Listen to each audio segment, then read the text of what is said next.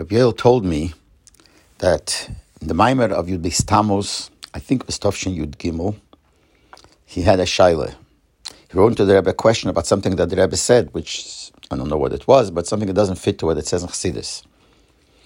And it seemed that, I don't know exactly, the Rebbe wrote or gave over to Rabbi Chadek, anyway, that it's really not possible that he said such a thing because it's not so. I don't know exactly, that part he didn't tell me clearly.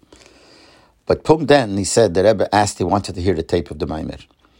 The way he told me that the Rebbe did not ask for the tape behemshach to his shaila. The Rebbe at one point wanted to hear a tape of his own Maimer.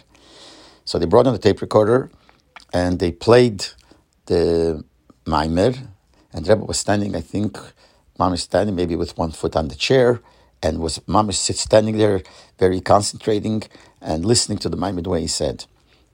And when he heard what he said, he heard that actually he said the way Rabbi Yoel wrote. And so later on, the Rebbe gave over, I don't know through who, through what, but that's what Rabbi Yoel told me. The Rebbe said that mitzad ribui nevias hamechen is schwer zu magbil sein eisius. Because of the flow of the brain is so much, it's very hard to limit the exact words. So Mele, the word that he used was not really the proper word that he should have used.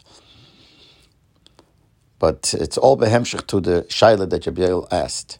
But this is the lashon that mitzad ribui nevias hamechen is schwer zu magbil sein eisius.